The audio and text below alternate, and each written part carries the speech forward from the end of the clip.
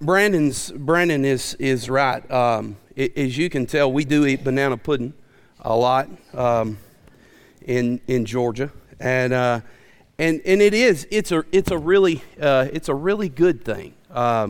And if you're ever in Georgia, man, it's bright up here.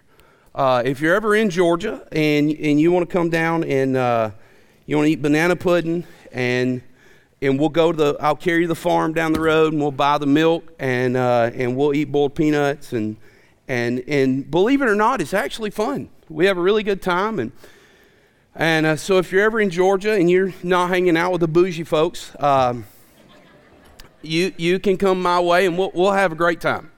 To Van's point, there is a lot of really interesting names for these dorms.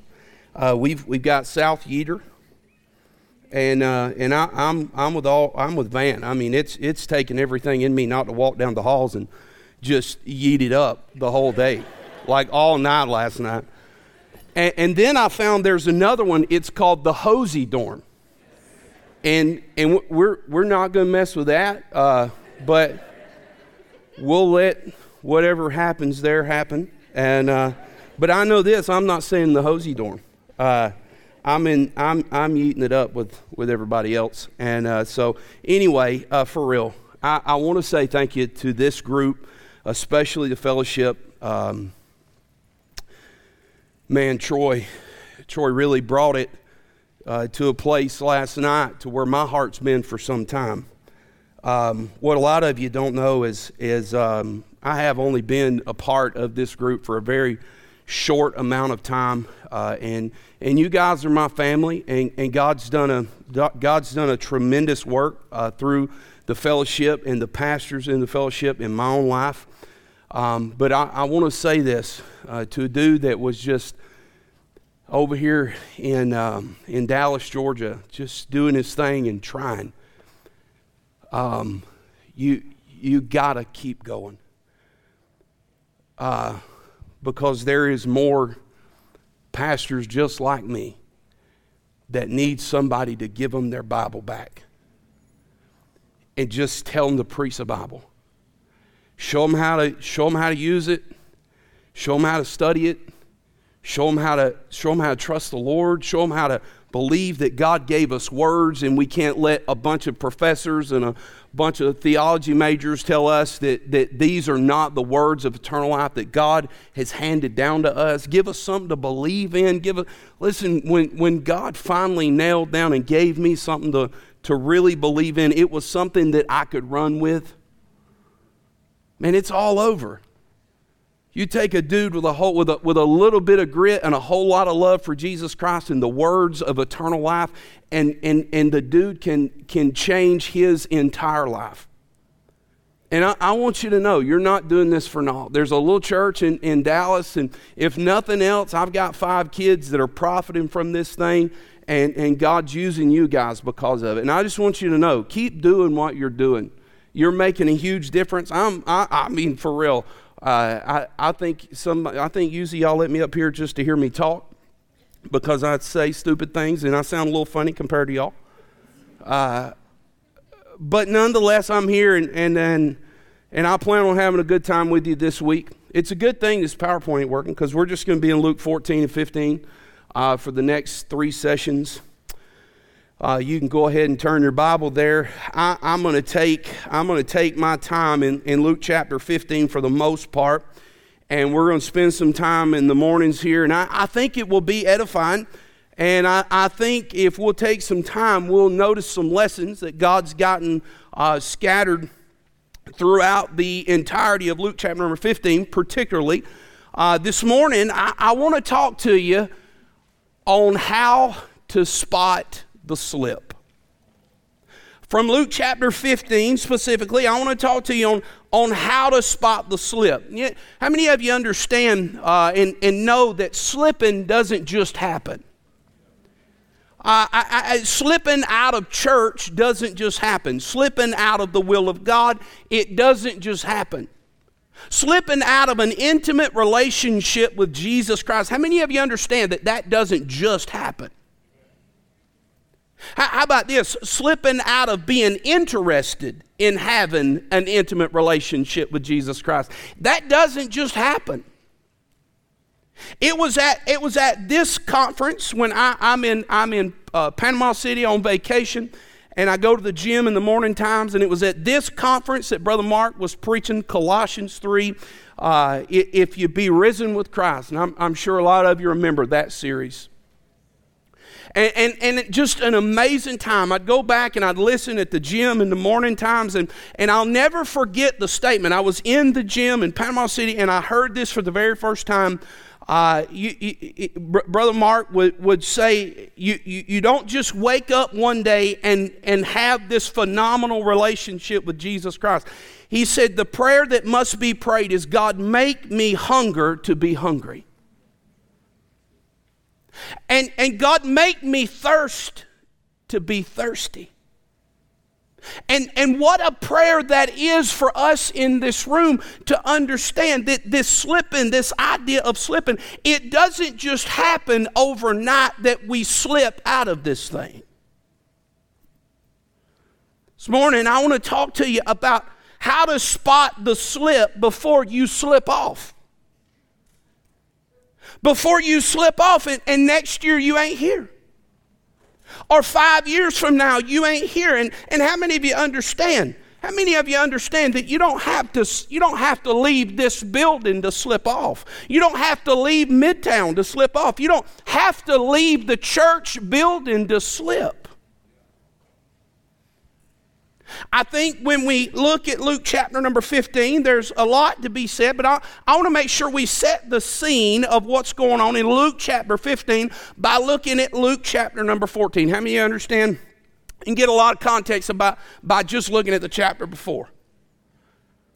I come from a group of people, they'd pick one Bible verse out and they'd run with that thing, and wasn't a whole lot of context to what was going on. But I think we can set the scene in Luke chapter number 14 with the parables that's being preached, that's being taught in the Pharisees' house. Now, if you have your Bible, you can open your phone, your Bible, whatever, and look with me in Luke chapter 14 in verse 7 through 11. I want you to look at that. And while we won't take all the time to read all that, I want you to understand he's dealing with the wedding feast and the primary application of the wedding feast and the people that he's dealing with. He's dealing with the prideful versus the humble.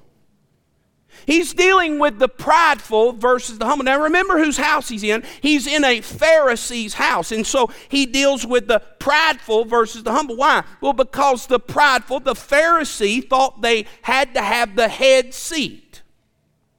And so he's dealing with the prideful versus the humble. Then he goes down in verse number 12 through 14, he deals with this great banquet. He deals with this great banquet, and he's throwing this whole thing. He's dealing with this group that nobody wants. Nobody wants, but here it is. Jesus wants this group to be invited to the supper. They were lame, they were halt, they were blind, they were withered. They had all these issues, and here it is. I want you to go out, and I want you to invite all these people, this group that can do nothing for you. Now remember who we're talking about. We're talking about Pharisees. Their entire life is consumed with people that can do something for them. Then Luke 14 at 17 through 24, he then deals with this other group of invites that are always making excuses. They're always making excuses. One says he bought some land and he had to go look at it. One says, I got to go prove this yoke of oxen. One says, I got a wife. Now, that's the only probably legitimate excuse in the whole group. He's married this nut job, and he's got to take care of her.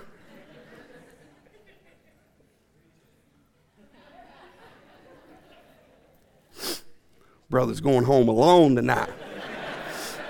You ain't going to be yeeting nowhere. And then in Luke 14, 25 through 33, and this whole group knows this one really well. And there were great multitudes with him, and he turned. Now, here it is. And there were great multitudes with him. And these multitudes are following him, and he turns to them and tells them what it's going to cost to follow him. Now, what is Jesus doing in 25 through 33? Well, he's presenting the buy-in. How many of you understand that you need to know the buy-in before you try and buy in? I wonder if a lot of times, and I've been accused of doing this same thing, and I don't want to get ahead of myself, but I've been accused of not presenting the right buy-in.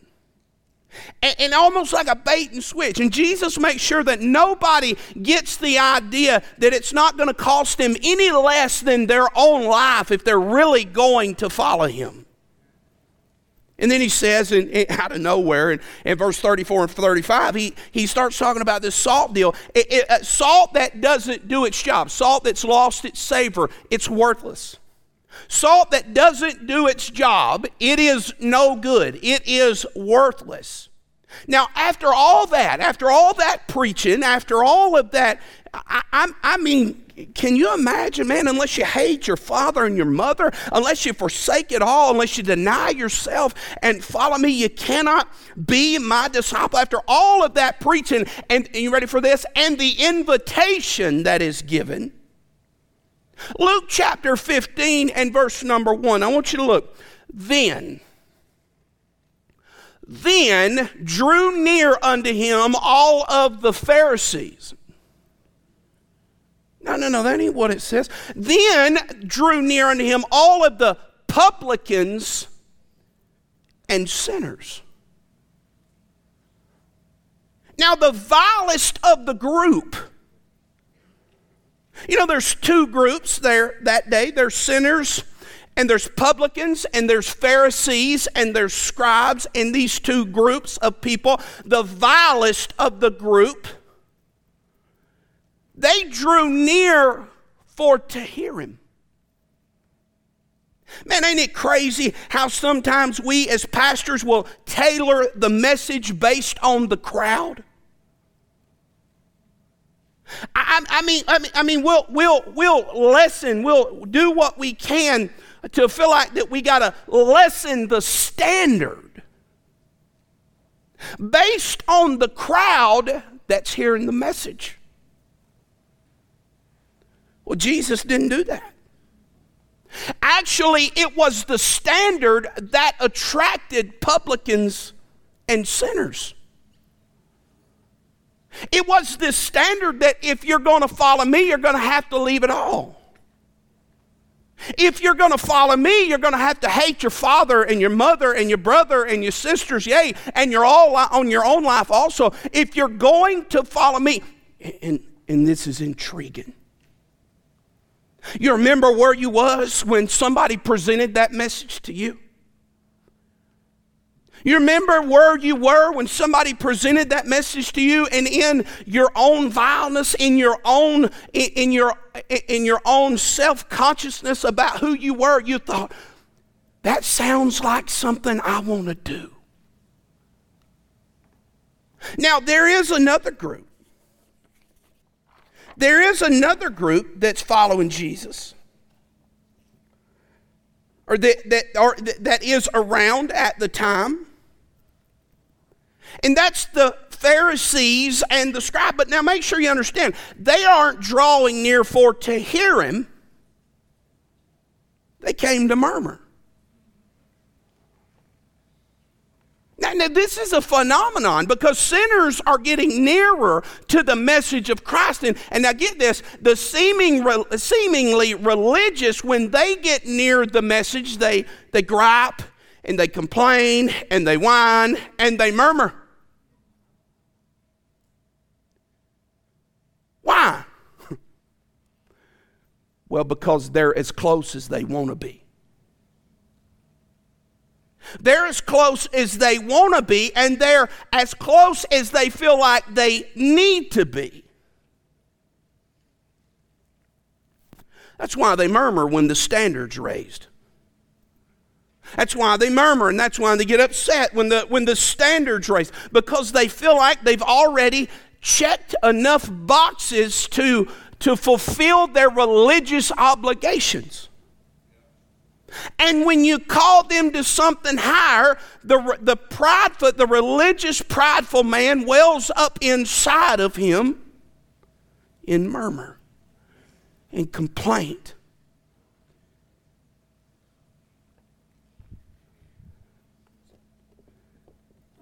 So he sets the application with some illustrations. He sets the scene up with applying what's been preached with some illustrations, and he uses three different things in Luke chapter number 15. He uses sheep, and he uses a coin, he uses coins, and he uses sons. Now we know in Luke 15 and verse 4 through 7 there that the shepherd leaves the 99 and he goes for the one. And how many of you know you've been in church long enough to where you've heard plenty of people that was not in church would say, yeah, you know, Jesus, he leaves the 99 and he goes for the one. I'm the one, you know, that kind of deal. But he goes back in verse number 7 to addressing the audience. Now remember who the audience is. There's sinners and there's Pharisees. And he addresses the audience in verse number 7. I say unto you likewise that joy shall be in heaven over one sinner that repenteth more than over 99 just persons which need no repentance. Now I believe that it's safe to say that the Pharisee is the 99 and the sinner is the one. You look at the lost coin. You look at the lost coin, and again, he's talking about a woman that's lighting a candle and sweeping a house and seeking for this lost coin, the 1 out of 10 coin.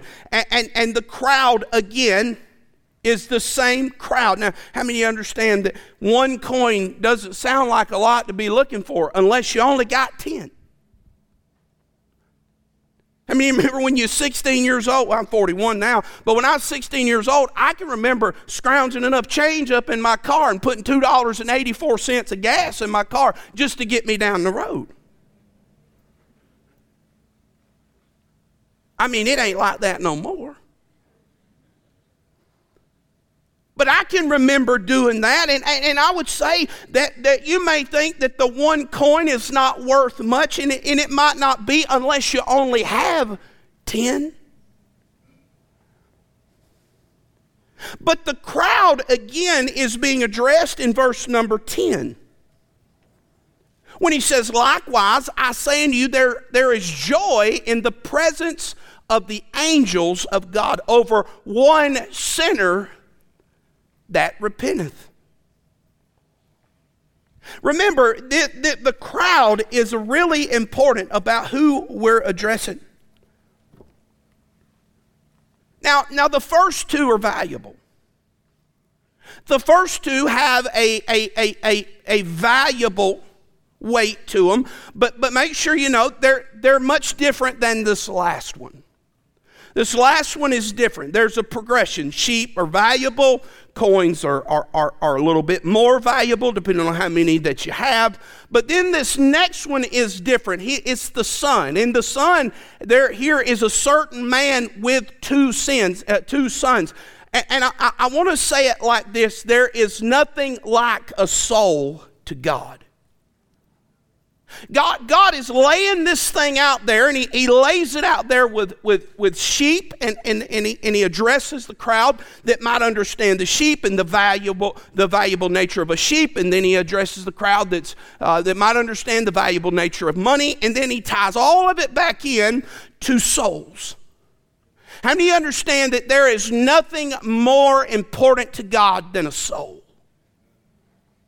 That God is interested in people. That God is interested in someone. We say it all the time. The only two eternal things are the souls of God, the souls of men, and the Word of God. And thank God that He's interested in the souls of men.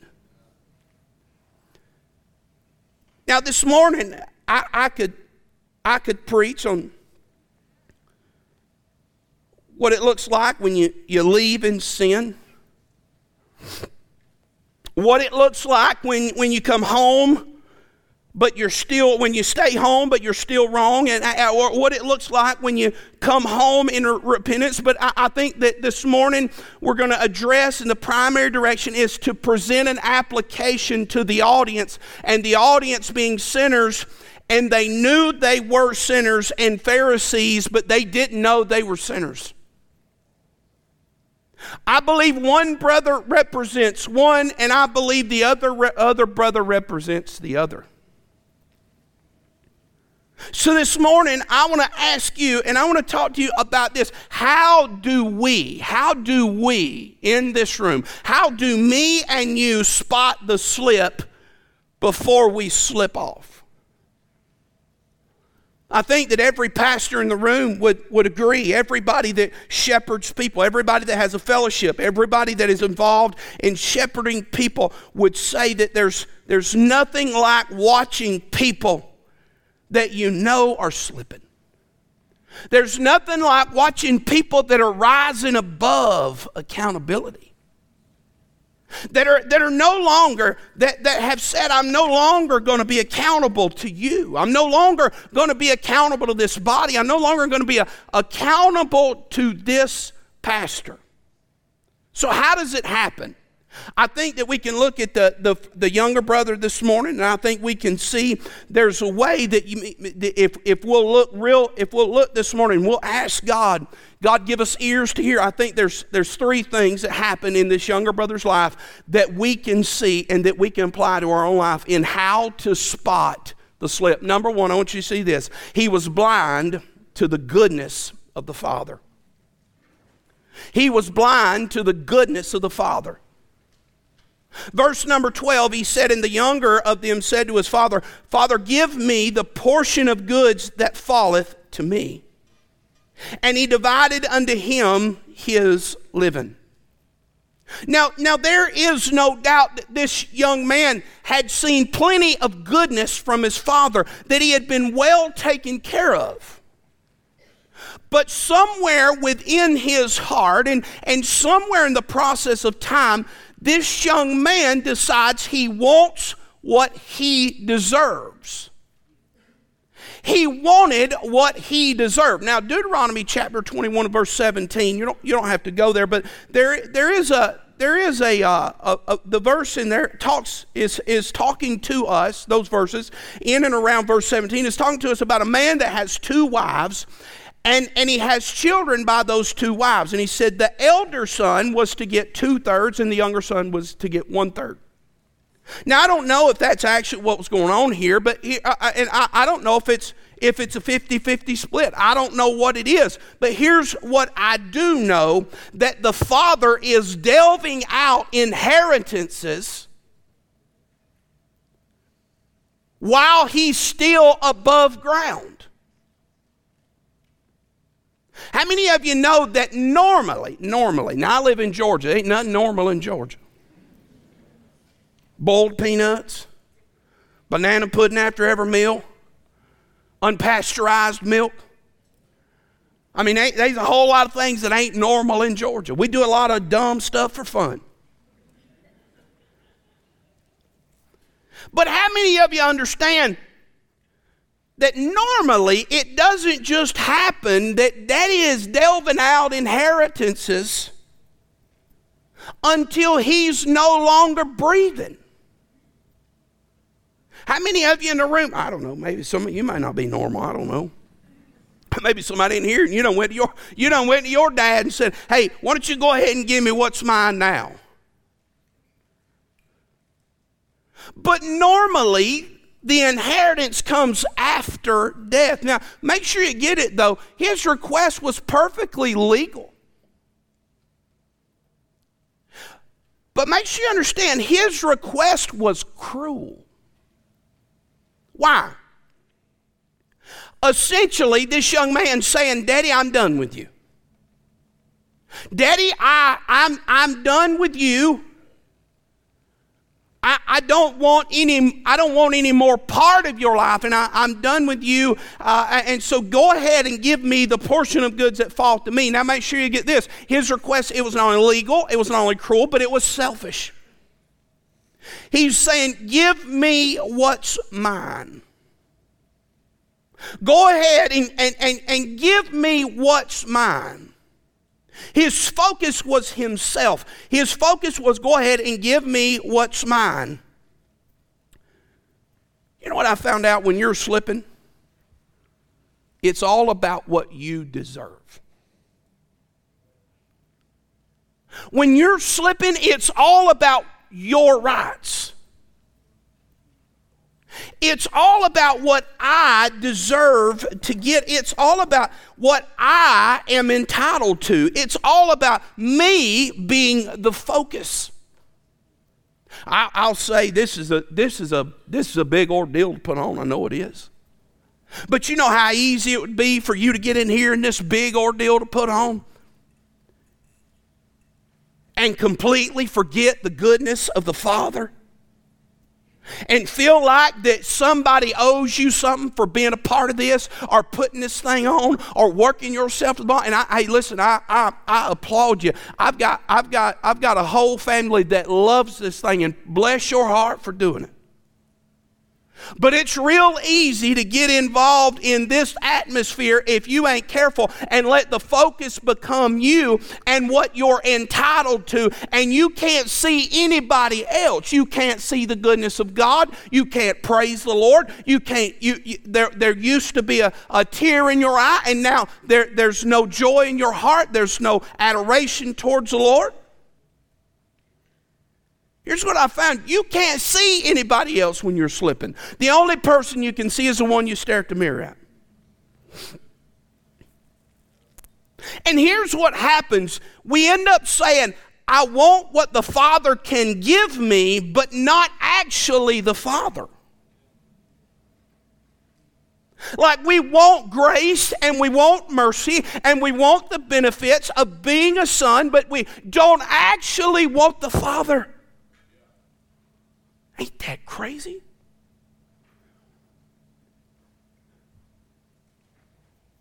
Lord, I don't want to go to hell, but I'm not going to submit my life to you.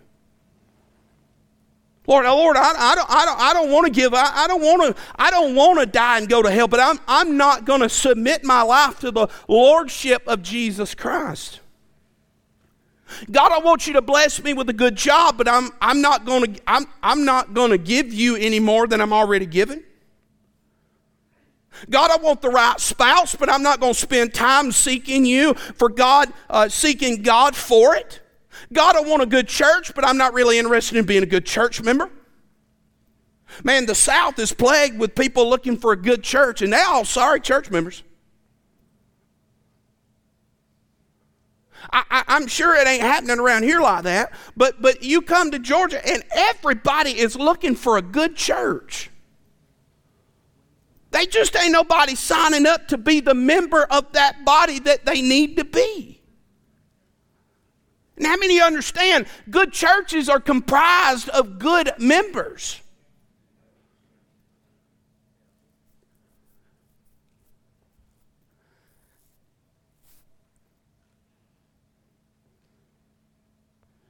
This is where we lose the goodness of the Father.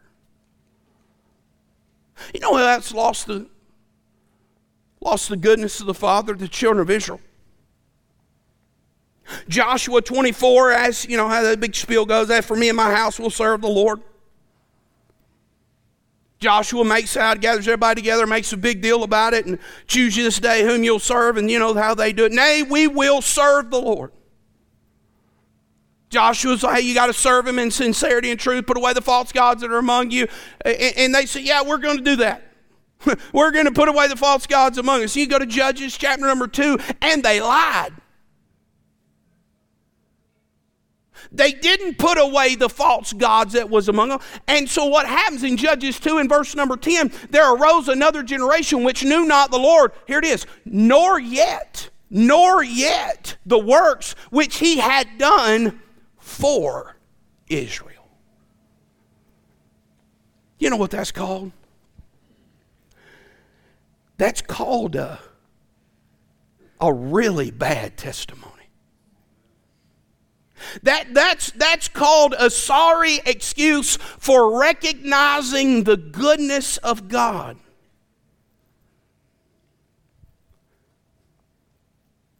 Gratefulness escaped their memory. Ain't that how it works with us? The moment we get sideways with God, the moment that we get a little off kilter with God is usually the moment that we miss the goodness of the Father. The moment that we forget that God saved us out of a horrible pit. The moment that we forget that nobody could forgive our sin but Jesus Christ. And He came to where we was and He saved our wretched, miserable souls from a life of agony.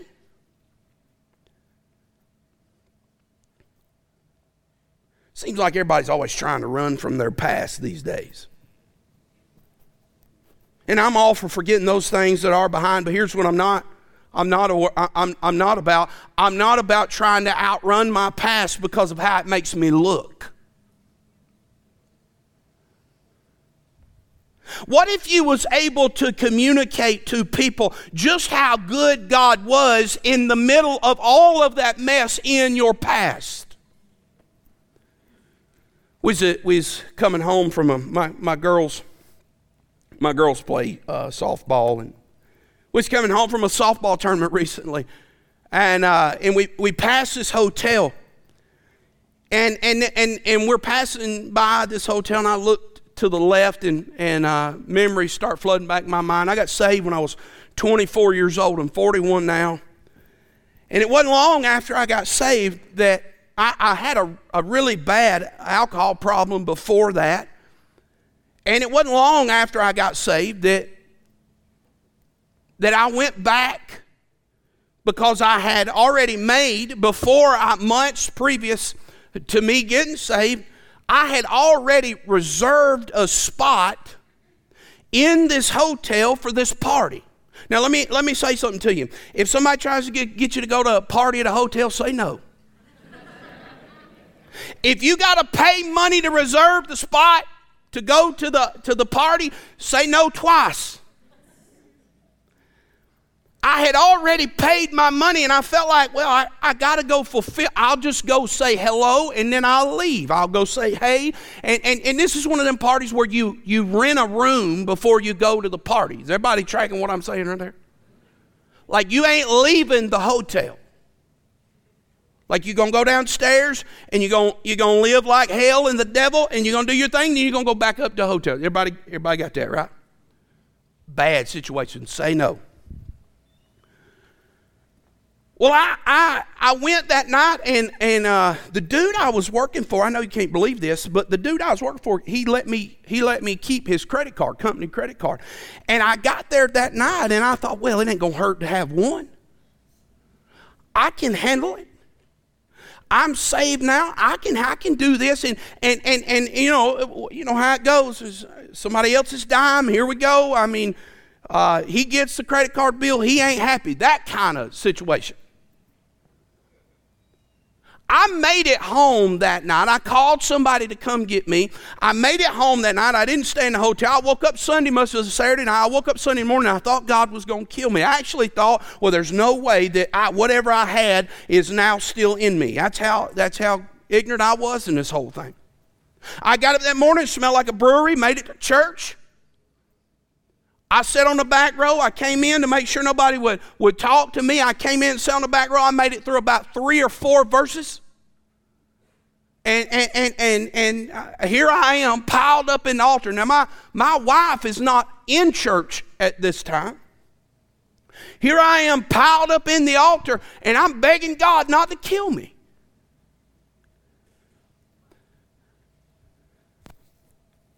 I told my kids, we passed by that place and I told my kids, I said, girls, that's the last place I drank alcohol.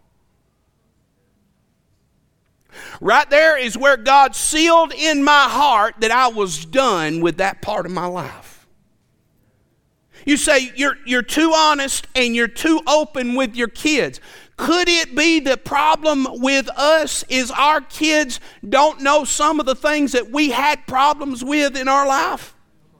And that we got the same issue that the children of Israel got, that we have not rehearsed in our children's ear the works which God did for us. Because God, in my stupidity and ignorance, that night did something for me, whether you believe it or not. He showed me that we're done with that. We're done with that life. We're done with that road. We ain't going there no more. We're done. We're not going back to the bars no more. We ain't doing this no more. The Holy Ghost has made a residence in your life, and we're not doing that no more. It's like that one person that used to testify all the time the goodness of God, and somehow or another cat done got their tongue. Some of us were straight up, we were so in love with Jesus Christ this time last year.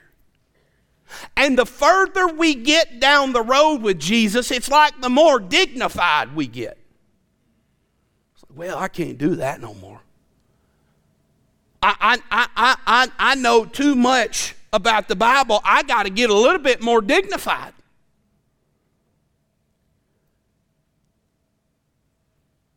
There's a story from Luke chapter number 7. And I actually have a wild idea. I got all kinds of wild ideas. But I have a wild idea that the woman in Luke chapter number 7 could possibly be in the crowd in Luke chapter number 15.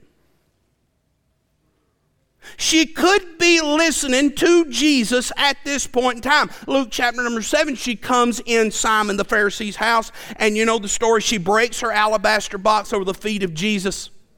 Simon knew she was a sinner. This woman knew she was a sinner. Jesus knew she was a sinner. But she comes in with something, no matter what everybody knows about her. She comes in and breaks the alabaster box over Jesus' feet, and she worships the Lord.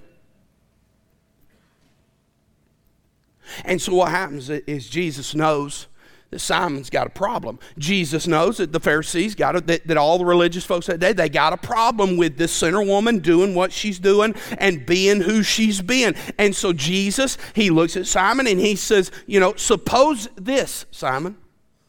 Suppose there's a man and he owed this guy this much, and there's another man, he owed this guy this much. One of them owes 100, one of them owes 10. And suppose he forgave both of them. Which one is going to love him the most?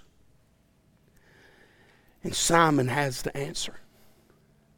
Simon, in all of his old crotchety religion, Simon in all of his old stale, stagnant prayers, Simon in all of his old cold, dingy houses that he worships God in, Simon in all of his whited sepulcher and full of dead men's bones, Simon in no emotion, Simon in no worship, Simon in a heart that is hard as a rock, Simon says, the one that thou forgavest the most.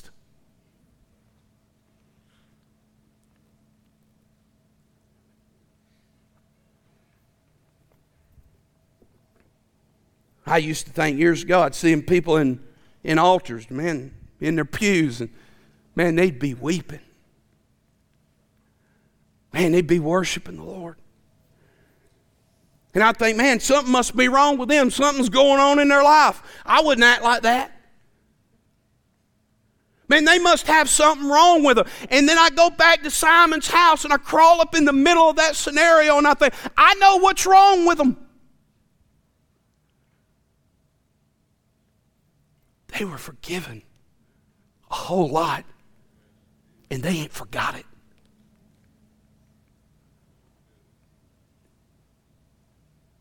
Could it be that some of us have forgotten the goodness of the Father?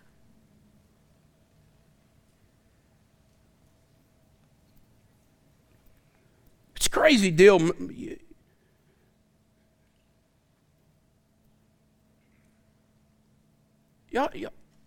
Y'all realize that McDonald's is like the cheapest, most garbage food on the planet? How many of you understand that? Okay, y'all are all right. How many of you understand that they very seldom get your order right? Anybody ever been there before? I don't go to McDonald's because I don't want to go back and have to get what I didn't get.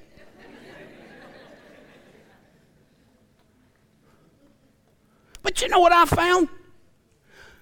We go back to that place. It's like, oh, I'll just swing in McDonald's. Like they didn't get it wrong the last 100 times. Like it didn't tear your stomach up the last 10 times you ate it. Oh, it won't be that bad this time. 2 hours later, we're all like, man, that was a really bad decision. But you know what I found? One stupid mess up in church. Pastor does one thing that you don't like, preaches one message that you don't like, bears down a little too hard, and calls you to something extremely high, and a high expectation, a high standard. Something crazy happens, somebody offends you, something goofy happens, and you know what? Can't find you with a search warrant. I'm done with that place. I'm not going back there. They made me mad.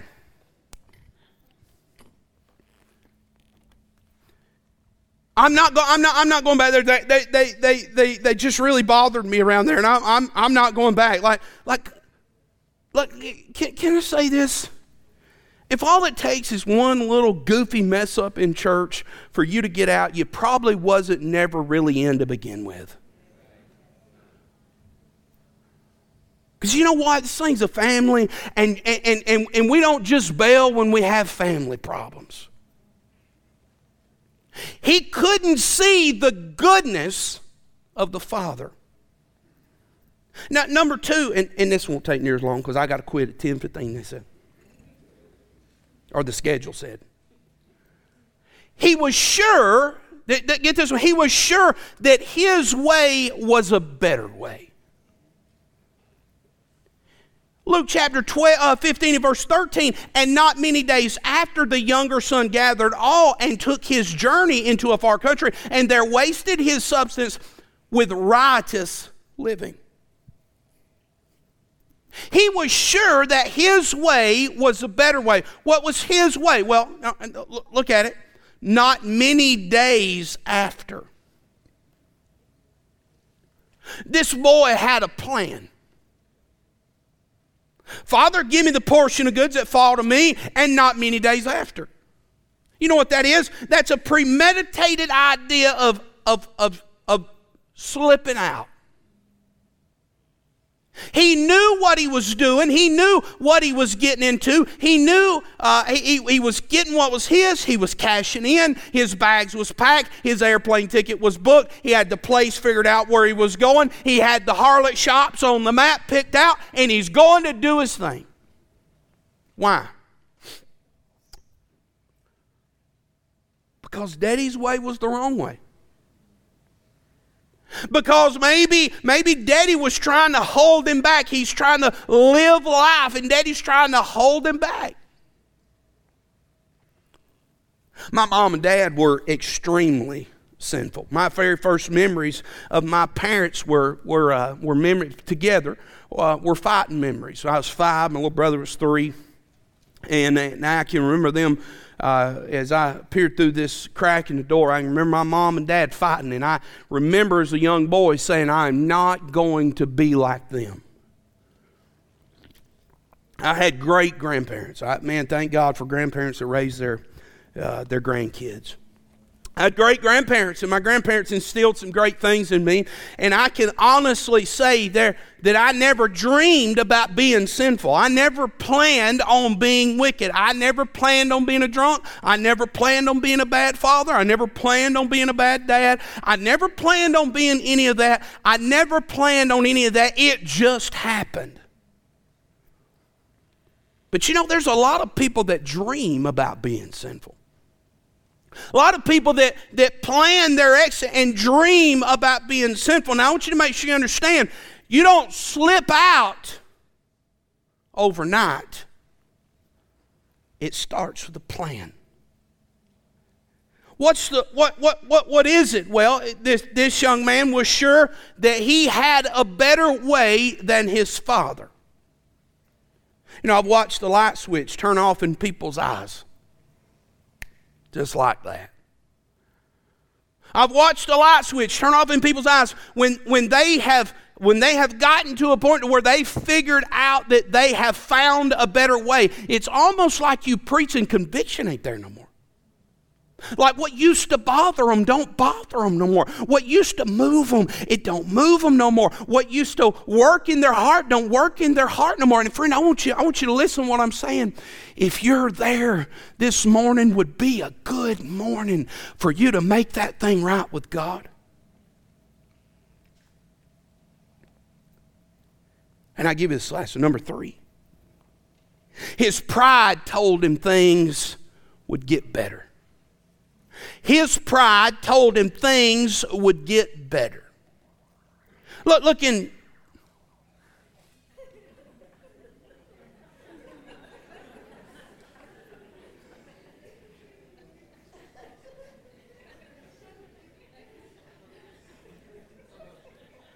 What just happened?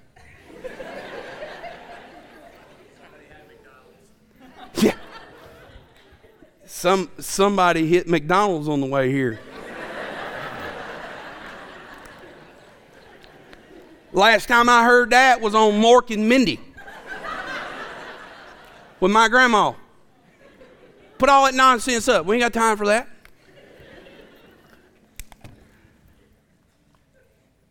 His pride told him that things would get better. What do you mean? Look in verse 15. Ready?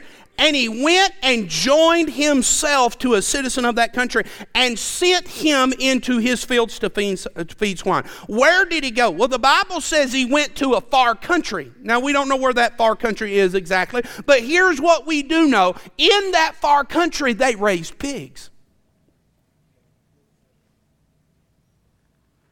One thing that this boy was never a part of is raising pigs.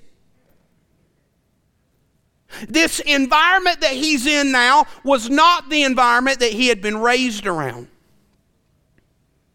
He's away from everything that he knows. He spent all his money. There's a famine that has arose, and now now everybody that he's partied with they won't give him anything. And so what's he do? What's a young man to do? Well, his pride tells him, here's what I'm going to do. I'm going to go and join myself. I'm going to get with a citizen of that country, of that far country, and that citizen of that far country pushes him into doing something that he's never been a part of and that he wasn't supposed to be or intended to be a part of. Ain't that how the devil works, though? Man, he convinces you in your pride that things will get better while you're in the far country. Just keep doing what you're doing. Instead of the, how many of you understand that the smart thing to do would have been to turn around and go back home? I mean, the logical thing to do is to turn around and go home. Instead, he joins himself to a person that has a completely different set of core values, a completely different set of cultural values. He joins himself to that citizen. And the Bible says, verse 16, and he would fain have filled his belly with the husk that the swine did eat, and no man gave to him. I know this. We eat boiled peanuts. Not the whole thing. Some weirdos eat the whole thing, but we just actually eat the peanut part inside. Nick Hatton's got a peanut allergy, and Nick Hatton eat half a bucket of peanuts for the record. So it's a really good thing before y'all start dissing it too hard. But I'll tell you, I've never one time looked at a corn husk covered in pig manure and thought that looks pretty good. I don't know if you've ever smelled pigs before, but they're not a sight to smell. They're actually one of the most disgusting things that your nostrils will ever experience. They're awful. They smell terrible. And this boy is so hungry that he looks and he says, man, that husk looks really appealing right now. The only thing I ever eat that's got anything to do with the corn husk is a tamale. If it ain't got a tamale wrapped up in it, I ain't eating it. Not no corn husk. I ain't messing with no corn husk. But let me ask you something.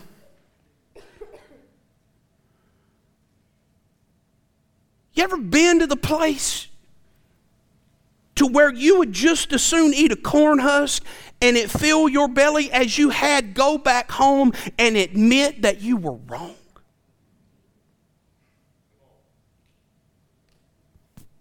You know, that's what he'd have to do. And may I say, this ain't a place that points fingers.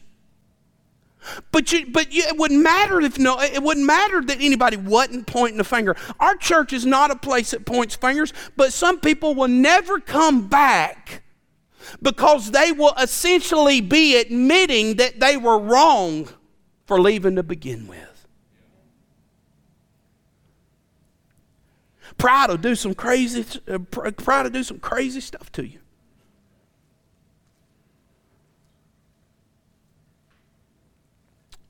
Verse 17, the Bible says when he came to himself, he said, how many hired servants of my father's have bread enough and to spare?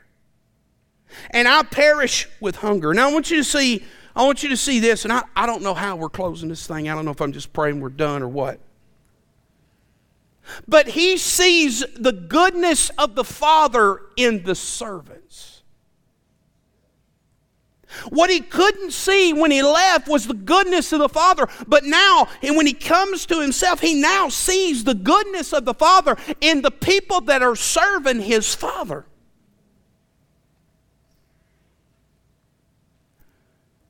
Now, what if me and you could spot the slip before the slip? How many of us in this room has actually become jaded to the goodness of God? Maybe you have decided that your way is a better way, and you just hadn't told anybody. Maybe you're in here and you're in a college group, and in your mind you've decided that you have the best way, but you hadn't told your pastor. You hadn't told anybody else, and you've decided that your way is a better way, and you just hadn't told anybody. Maybe you're in here, and your pride has kept you from having a heart of repentance, and maybe that's you. Something really cool happens in verse number 20. And he arose and came to his father. When he was yet a great way off, his father saw him and had compassion and ran and fell on his neck and kissed him. I want you to see this. The first thing he was blind to, the first thing that he was blind to when he left home was the first thing he seen when he came back home. His daddy was as good to him when he left as he was when he came back.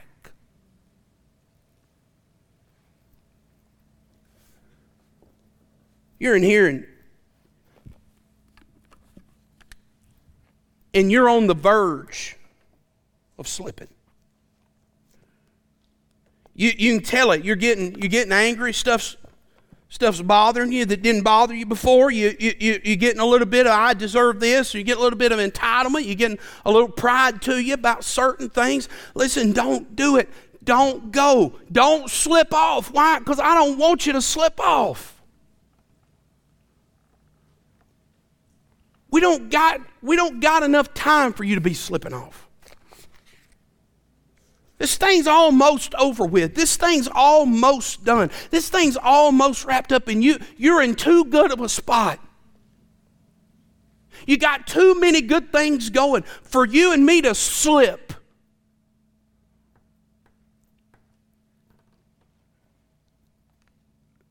If you'll come back, Now it doesn't matter, you say, it doesn't matter that you hadn't left this building.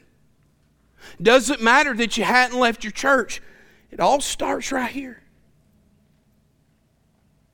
It all starts with the murmuring and the complaining about so-and-so and the pastors and so-and-so and the disciples and so-and-so and calling us to something behind so-and-so. You say, well, that ain't me. Could you help spot the slip in somebody else's life? This morning, we need to take some inventory. Could we ask God this morning, have I become jaded to the goodness of the Father? Do I know more than my pastor knows? Do I know more than God knows? Do I know more than the Holy Ghost knows? There's no sense in having to come back home smelling like a pig. There's no sense in having to come back.